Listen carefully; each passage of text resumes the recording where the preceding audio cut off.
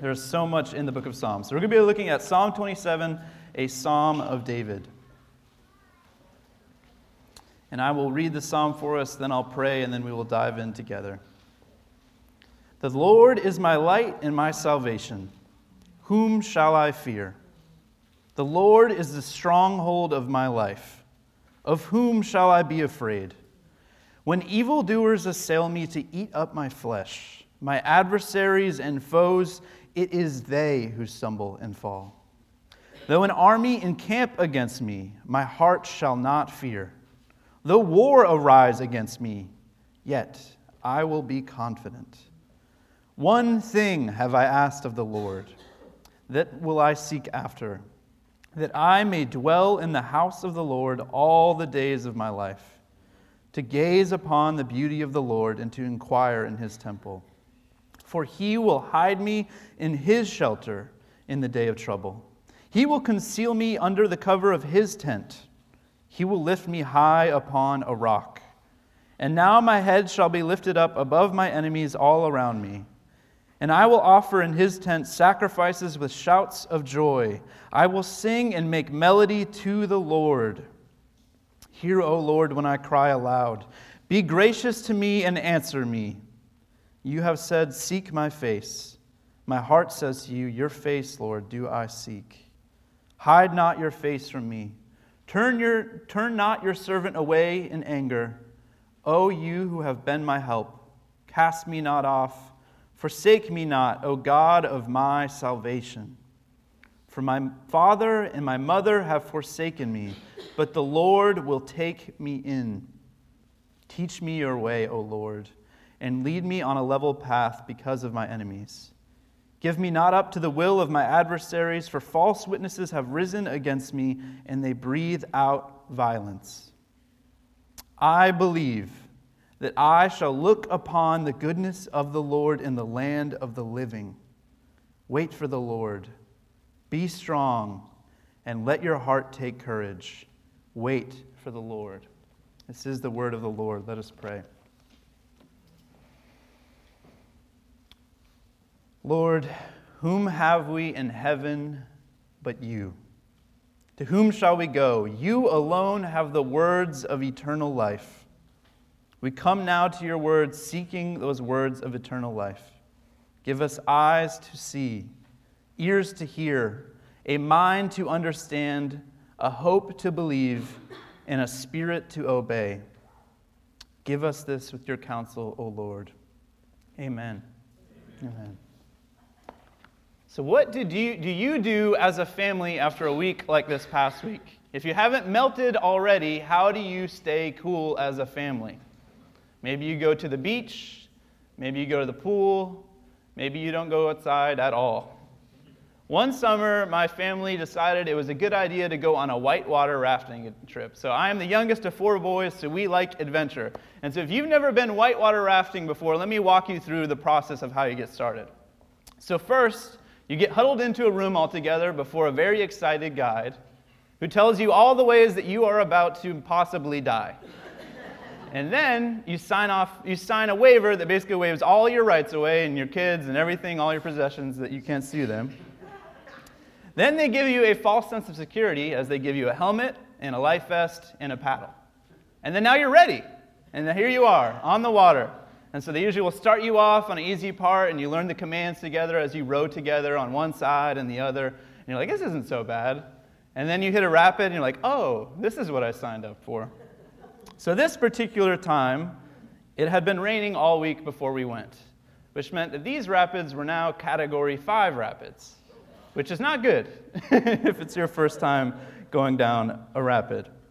And so our guide warned us as we went around this bend that we were about to hit a particularly hard rapid, that there was going to be a rock that we might hit, and if so, it would make a jolt, and someone might fall out of the raft.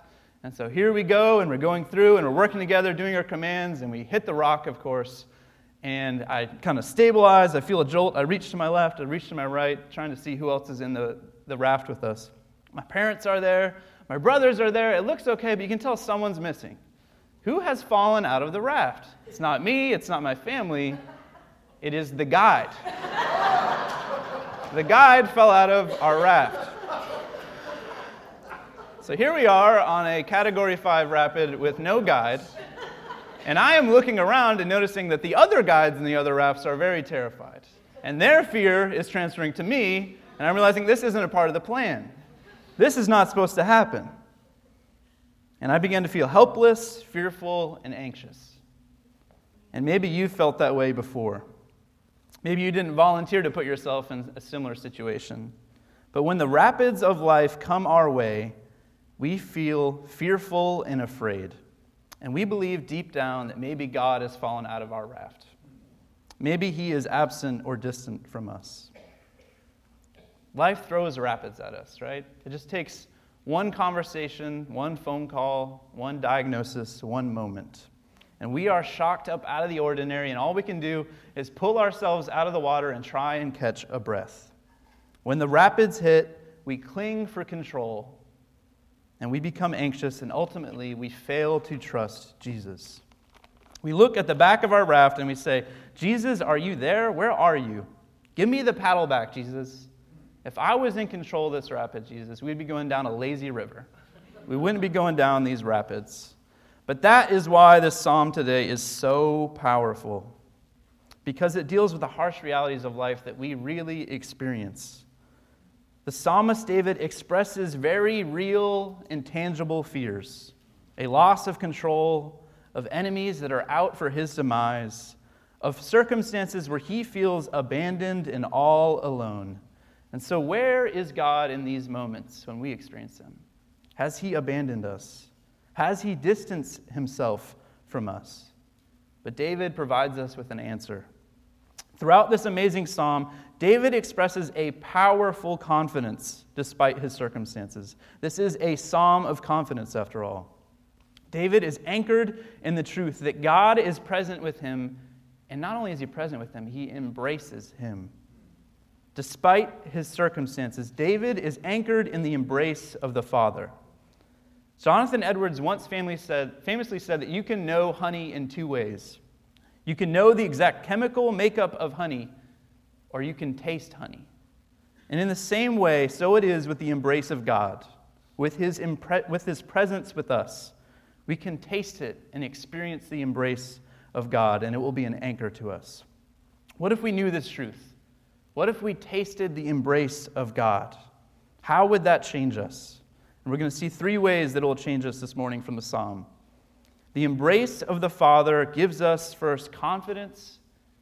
The embrace of the Father gives us sanctuary. And finally, the embrace of the Father gives us courage. Despite the rapids of life, confidence, sanctuary, and courage in the arms of our Father. So look with me, if you will. First, that the embrace of the Father brings us confidence. Look at verses 1 through 3 with me. Do you notice anything, any repetition in these first three verses?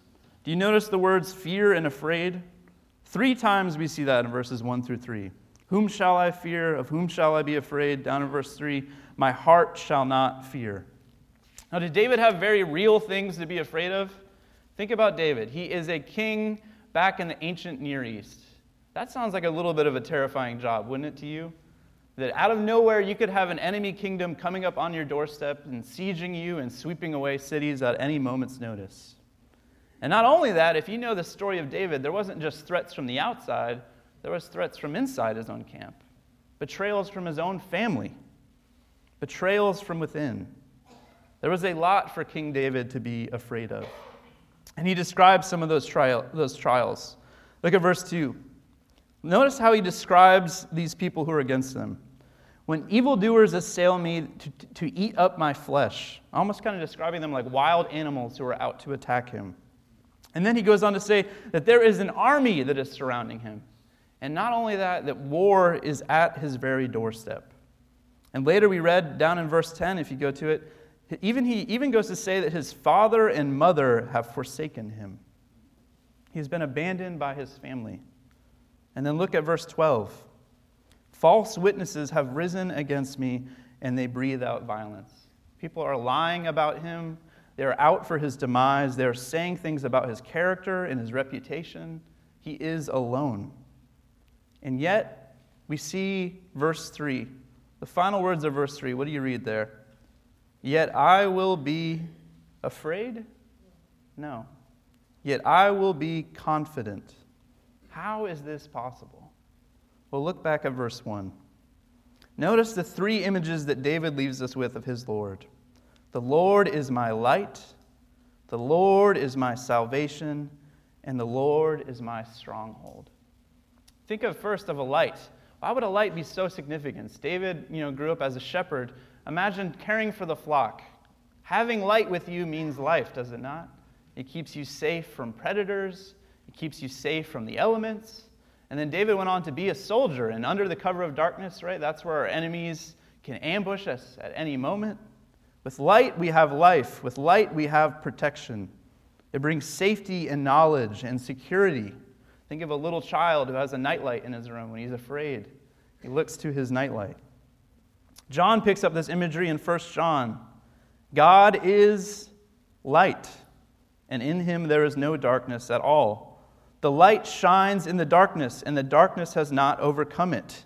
This light is Jesus, the light of the world. He is our security, even in the valley of the shadow of death. And not only is the Lord his light, he is his salvation. It is his deliverance. One commentator I read said that if you had been captured and you were behind enemy lines, you would want to know that SEAL Team 6 was on the way to rescue you, right? But how much more so should we feel that way about our Lord, the creator of heaven and earth, that he will deliver us, and not from our circumstances even, but from sin and death, as we know. And further, we see David describes the Lord as his stronghold, his high, tall walls that he can hide behind. No matter what the enemy throws against these walls, he is safe and protected behind the walls of the stronghold. In the arms of his Father, no matter what these enemies throw against him, he is protected. But notice one more thing in these verses. Notice what the intimate manner that he is speaking. The Lord is my light. Not just a light. The Lord is my salvation. The Lord is the stronghold of my life. This is very personal and intimate, the way that he's speaking. He has had this experience very personally. He has experienced the embrace of God. He knew that God was with him, and despite his circumstances, he knew that God was not distant and he was not aloof. Recently, as I mentioned, I was studying for my ordination exams, and I was studying for my history exam, which that in itself is a terrifying thing that causes fear for me, right? If you know anything about what I just endured. But I found many powerful stories that were very encouraging to me. That's one of the beautiful things about studying church history. And one such story is a figure that probably many of you know is Martin Luther, very famous for nailing the 95 Theses, as you may know.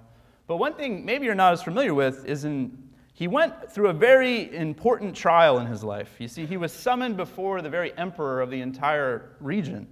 And he was called before at the Diet of Worms in 1521. And so here's Luther standing before all these powerful men. And he's there because he's going to be asked two questions. One, did he write all of these books that is right before him? And two, is he willing to recant all the things that he said? And Luther knows that if he doesn't recant, there's a very serious, realistic possibility that as a result, he's going to be burned at a stake. Because he had said all these things about the abuses of the papacy, about his view of Scripture, about justification of faith. And so the first day, Luther was there in front of the trial, and he could barely even say a word. People couldn't really understand him. And so he asked, let me have one more day to think on how I will respond to this question. And so Luther comes back after one day of contemplating, and these are his famous words that he said before the representative of the emperor. Unless I am convinced by the testimony of the Scriptures or by clear reason, I am bound by the Scriptures I have quoted, and my conscience is captive to God's word.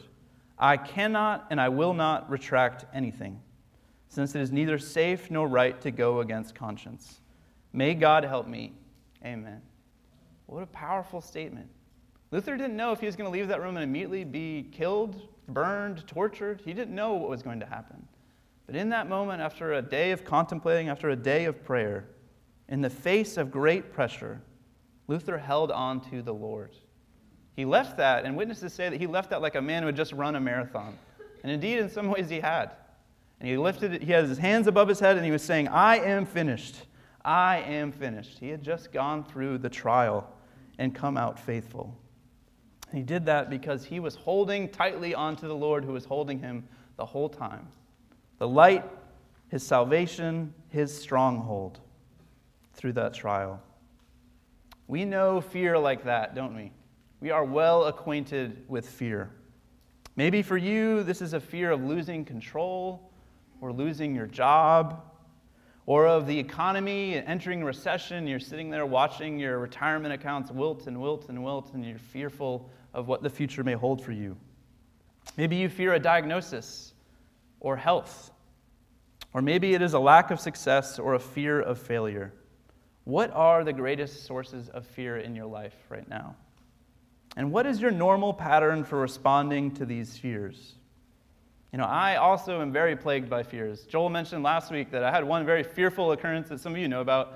I went to our rental company there, ready for a missions trip. I had reserved a van 4 months in advance. I arrive, come to the counter, and then they tell me that they don't have a van for us, that they are all taken. And I kind of inwardly was like, I don't think you know what reservation means. But here I was standing there, and in this moment, I'm running through all these fears and anxieties that maybe I have to cancel this trip, that I have to call these parents, and they're going to think I'm, administratively incompetent. They're never going to trust me again with their kids. And then, of course, what happens? 24 hours later, we get a van, and everything's fine. Lily's able to come with us now. She's originally going to have to fly. We were able to get supplies from the church that wasn't going to be able to be in the van with us. So many things, thing after thing after thing on a trip. It completely came together, and there was all these divine, providential moments that happened. But in the moment, was that what I was thinking about? I was like, God's got us. This will be divine providence. Everything's going to work for good. No, I was terrified. I was like, am I really going to have to call these parents? I got to call Joel. I got to call David. All these things are going through my head. And what was the reality? I wasn't in control. But am I ever in control? No. But who was in control? God was in control. He was my light. He is my salvation. He is my stronghold, even in those moments when I forget. And maybe you understand that. Joel reminded us a few weeks ago in his sermon about suffering and hope that we are not promised in this life comfort. We are not promised in this life an absence of trials or persecution, but we are promised something, and that is that our hope is secure in Jesus. Our confidence is in Emmanuel, which means God with us. He will not forsake us. As Scripture says, if God is with us, if God is for us, who can be against us? Amen? But the embrace of the Father, it not only brings us confidence, it also brings us sanctuary. Look with me at verse 4. One thing I have asked of the Lord that I will seek after, that I may dwell in the house of the Lord all the days of my life, to gaze upon the beauty of the Lord and to inquire in his temple. What a powerful statement by David there. If you could inquire, if you could ask of one thing of the Lord, what would you ask? What a powerful question. Maybe you would ask for wisdom. Maybe you've got a lot of important decisions coming up. Maybe you'd like to be debt-free for once. Please, Lord, just forgive my student loans. Or maybe you'd say, God, will you just lower the gas prices, please? Maybe you desire healing. What did David desire? Presence. He desired a very personal experience of the Father, to dwell in the house of the Lord, to gaze upon his beauty. Look later at verse 8. You have said, seek my face. My heart says to you, your face, Lord, do I seek. He seeks the Lord's face. This is a very personal, very intimate experience. And this is a very serious thing, too, as well, if you know anything about Scripture. Like, could you just go and live in the temple? No, right? Only one high priest could go into the most holy of holies, and that was only on Yom Kippur. You can't just ask for this, David. And think about what God told Moses about seeking his face. He said, you cannot see my face, for man shall not see me and live. This is a holy God. This is a serious thing to come into his presence. But David knew this reality. He was very aware of his sin, and he was very aware of the holiness of God. But deep down, he was also most aware of his deepest longing in life. He longed for sanctuary, and we do too.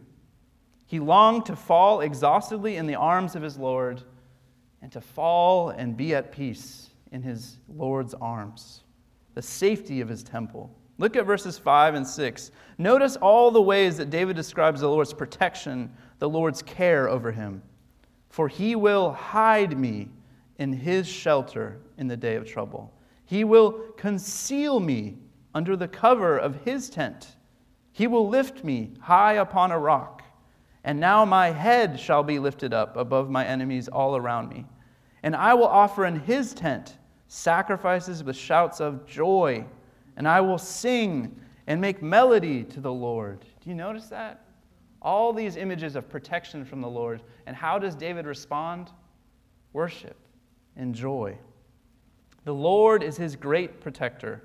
Despite his circumstances, despite his overwhelming circumstances, he knew the one place that would bring him real relief and true sanctuary was found in the arms of his Father. When I think of sanctuary, one of the first images that comes to my mind is that of a campfire.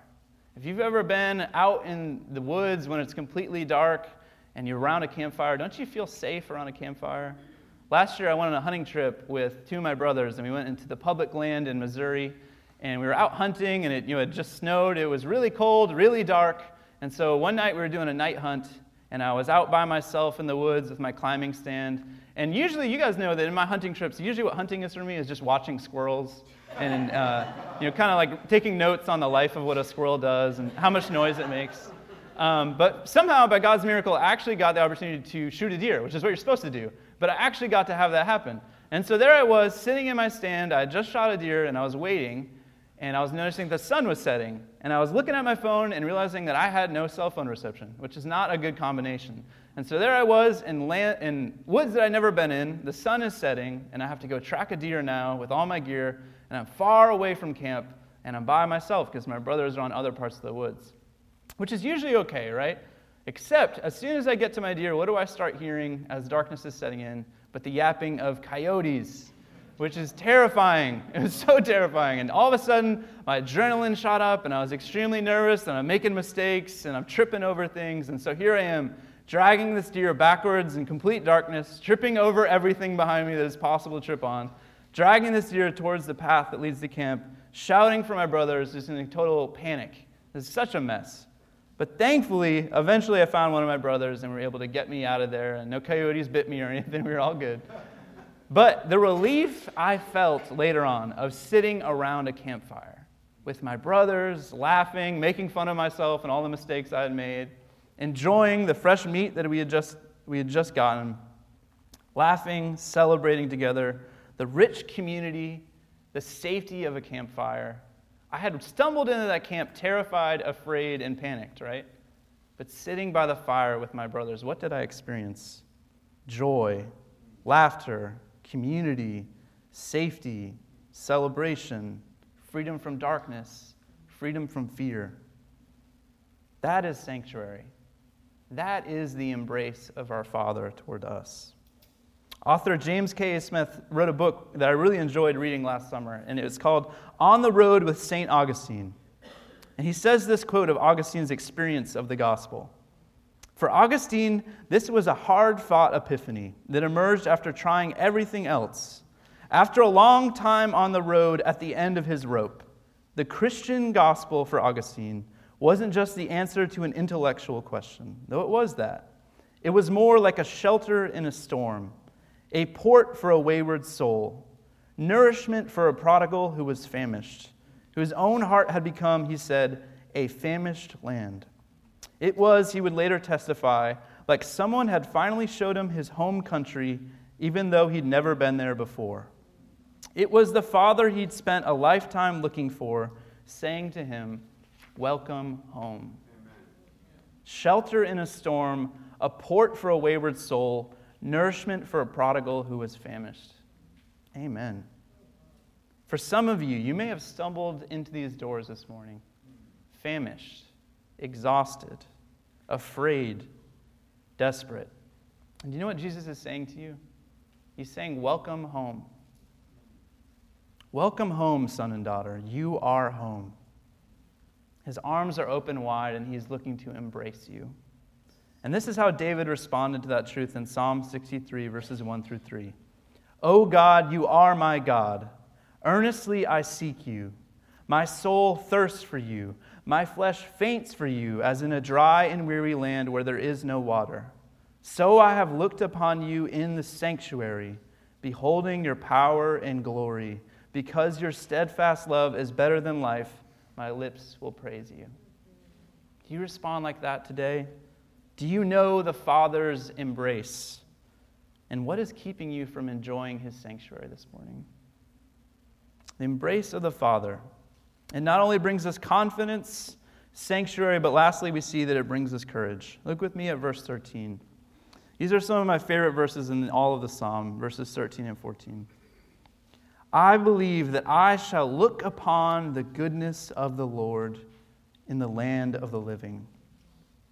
Look, notice the confidence in David's words there. Notice his confidence, his resolve of his Lord, that he will gaze upon the goodness of the Lord and that he would do so in the land of the living. You see, he had experienced the Lord's sanctuary, and it had brought him to courage. Even though his circumstances would tell him anything but that, right? His circumstances could easily convince him that the Lord was not good, but the Lord was cruel. That the Lord was not with him. That the Lord had abandoned him, and that maybe David wasn't long for the land of the living. But notice his confidence. You see, David knows Yahweh, and he knows his embrace. As Yahweh has revealed himself in Exodus 34, as he tells us, the Lord passed before him and proclaimed, the Lord, a God merciful and gracious, slow to anger, and abounding in steadfast love and faithfulness, keeping steadfast love for thousands, forgiving iniquity and transgression and sin, who will by no means clear the guilty, visiting the iniquity of the fathers on the children and the children's children to the third and fourth generation. David knew that this was his Lord and this was his character. And he seeks his face. Have you heard that phrase, the face of the Lord, before? Maybe you've heard it. The Lord bless you and keep you. The Lord make his face shine on you and be gracious to you. The Lord turn his face toward you and give you peace. David was confident that no matter the circumstance, Yahweh was in his corner. And as Job said, even death could not separate him from his God. That even in death, he would experience goodness of the Lord after death for all eternity. This is what Job says in Job 19. For I know that my Redeemer lives, and at last he will stand upon the earth. And after my skin has been thus destroyed, yet in my flesh I shall see God, whom I shall see for myself, and my eyes shall behold, and not another. David has a similar confidence here. And look at his conclusion in verse 14. How does he conclude after all of this? What is his counsel to us and to himself? Wait for the Lord. Be strong, and let your heart take courage. Wait for the Lord. Deliverance is coming. Sanctuary is coming. Do not fear. What is at the core of David's words here? What is at the core? That's hope, is it not? And that's a confident hope. Confident hope that is placed not in an idea and not in just a concept, but in the living God.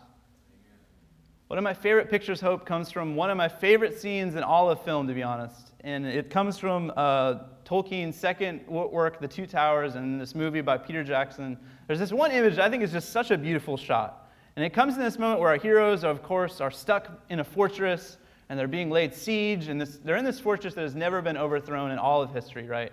But of course, somehow the enemy has managed a way to break through the walls. And in this scene where it seems like hope is beginning to fade and is going to be completely gone, they're in the inmost keep all huddled together, and the enemy is banging on the doors of the keep over and over and over, and hope seems to have gone. And then they look, and in the windowsill into the keep, they see sunshine starting to break through. And they remember the words of Gandalf, that on the fifth day, they're supposed to look to the east and see his coming. And you see that the music in the background in this moment starts to begin to build. It starts to kind of increase and swell. And then we get this next shot that is just so beautiful. It goes to a peak that's overlooking this fortress, kind of giving us the big picture view. And what is at the peak overlooking this battle? But none other than this white figure on a white horse, and that's Gandalf. And then a second later behind him is a whole host of cavalry that is there. And then the music builds and builds and builds and builds. And it reaches this moment where the cavalry charges down into the battle, and the sun is shining at their back into the eyes of the enemies of darkness, blinding them. And then our heroes are saved. But it's such a beautiful moment of hope, of light overtaking darkness, of hope not being lost when it felt like everything was going wrong. Light had overcome. Deliverance had come. In a similar way, how do we wait when all hope has faded? How do we be strong and take courage as David is urging us here, as he urges himself? Well, I think the key is in verse 13.